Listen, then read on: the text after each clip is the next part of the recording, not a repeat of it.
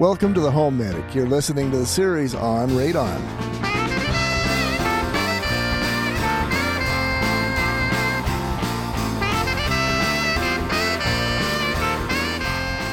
Welcome to the HomeMedic, where we help you keep your money in your wallet and your family out of the hospital. I'm Garth Haslam, and you, Heidi Hansine, are Heidi Hansine. I am still Heidi Hansine, and I'm back again with you. It's a darn good thing that you remain Heidi Hansine because we're kind of comfortable Although together. it might be fun to throw another name on the end of that at some point. See, now she's angling for I'm that rich guy. not opposed to that, as long as the name is the right name. Yeah, like Hanson.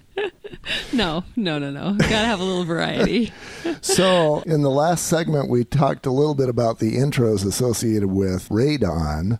I was just about to start a story about my own background as a radon engineering consultant. So, and this is an important story, and it kind of goes towards the level of what's called conservatism used among consultants.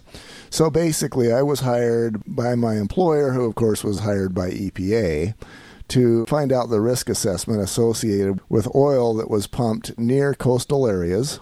As you're pumping this stuff, you're getting oil, you're getting brine, which is salt water, and you're getting a little bit of radiation. Ooh, interesting. So then the question is, what do we do with this stuff? And my first thought was, of course, well, let's put it back in the ground where it came from, and we couldn't do that because that's pollution.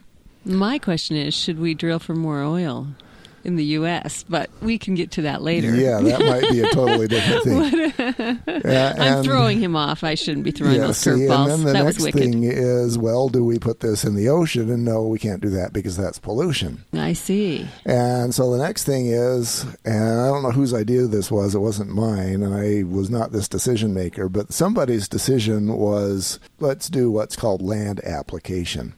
So basically, they pull off the oil. It's still got a little bit of oil into it. It's still got the salinity, and it still has the radioactivity. So because we couldn't do anything else with it, what we're going to do is we're going to spread that water over the land and let the volatiles go into the air. Just kind of dissipate. And then the radioactivity is going to stay right there in the soil. And my job then comes up. It's what is the risk associated with the radioactivity in that soil? That's just kind of left there. Yeah, so we assume that there's been land application for a few years here. All that radioactivity is there. And then Farmer Joe, he plants cabbage on this land. Ah. And the reason why we plant cabbage is because it is the best plant at soaking up the radioactivity. Oh, so you weren't just randomly saying cabbage. No. Yeah, there was knowledge in the industry that cabbage is better than tomatoes or oranges or corn or wheat. You know, it was the one thing that pulled up more radioactivity. Right. So we used cabbage. Then we assumed that Farmer Joe was eating that cabbage. Okay. For breakfast, he was having 2 heads of cabbage. For lunch, he was having 2 heads of cabbage. And for dinner, guess what he was having? 2 heads of cabbage. 2 more heads of cabbage. So if a person could eat 6 heads of cabbage in one day, how much contamination would that person then? Yeah, so then the risk assessment is, okay, he's eating these 6 heads of cabbages daily, 24/7, 365 for 20 years, and now what's his risk? Interesting. So then we go in and, we make some assumptions about how much of the radioactivity he retains, et cetera, and what his cancer risk is. How was it? How high was it? Do you remember? It was a number. It seems like it was 4 per 100,000. So very, very low, considering he's eating 6 heads of cabbage a day. Yeah, and something I learned when I did the end of that study is that I was instructed very directly to not say high, low, or sideways. I just provided a number to EPA.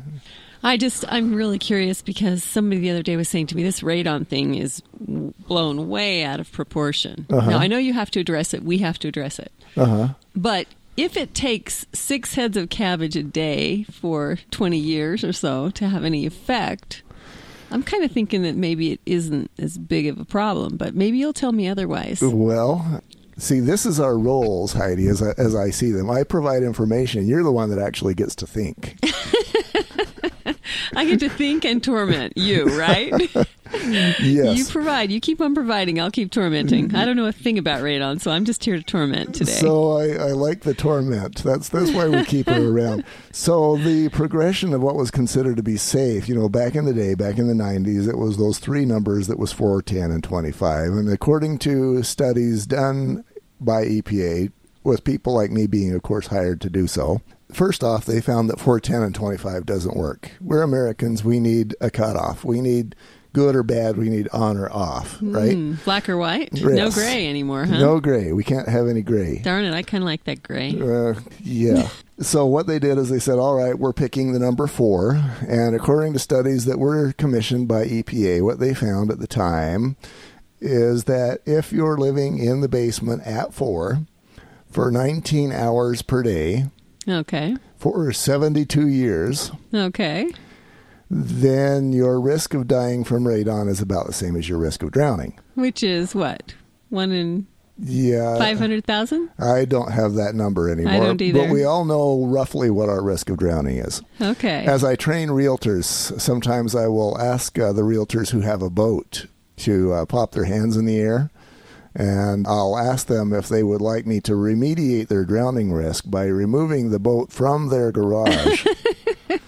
And thus far, I haven't been able to get anybody. That's a good way to look at it. You're doing some thinking I'm willing there. to take it for free. I don't even have to charge them. Hey, give me your boat, and I promise you won't drown.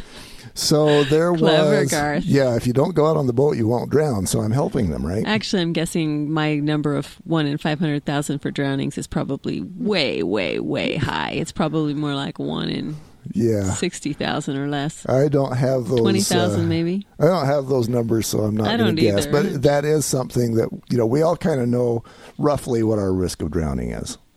So we were about those levels if you're in the room for 19 hours per day for 72 years. Which now, I don't know about most you. people aren't in the room for 19 hours a day. Yeah. If you're in any space for 72 years, you're starting to get a risk of dying of old age. Well, exactly. That's the other thing. You might die anyway. And if you're in the home for 19 hours per day for any period of time, chances are you're a hermit and you've got psychological issues and you're probably going to stab yourself. And you're going to die of boredom. Yes, I would die of boredom. That is true. And the other thing to be aware of is the 4, that's going to be in a basement or crawl space. And hopefully nobody's living in a crawl space. But if you're in the basement for 19 hours per day, that means you sleep there. Most people have their kitchens on the main floor. You don't ever cook.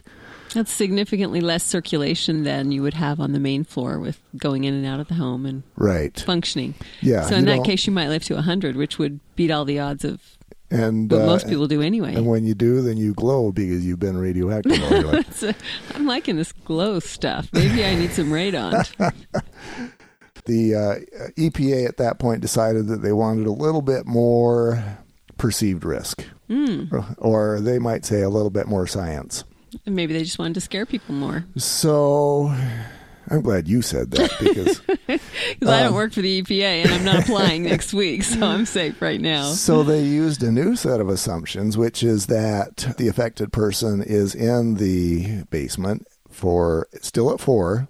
Okay. But they're there for 24 hours a day. Oh, wow. And they are in a dusty space where the air is continuously circulating and the radon is landing on the dust and the person is breathing the dust, all of which results in more radon and radiation in their lungs, which increases the cancer. So there you've got a set of circumstances which is almost humanly impossible, but in the worst case scenario... Yes. 24 hours of never going out of your home. Yes. Never breathing fresh air, ever. Yeah, I'm thinking your lungs would pile up with soil, or dust, like a dirt pile, and then you're dying of asphyxiation. Interesting. But how much would that shorten your life, do you think? With those terrible, horrible, unrealistic conditions. I'm gonna use a weasel word, and I'm gonna say quite a bit. Quite a bit, huh? So that's my attitude story. I think we ought to wrap this segment up too. So Heidi, do you want a mansion? Oh, let's hold off. We'll skip on the mansion. Let's hold off. So, as always, be yourself. Only Heidi gets to be Heidi, right? Yeah, I'm glowing.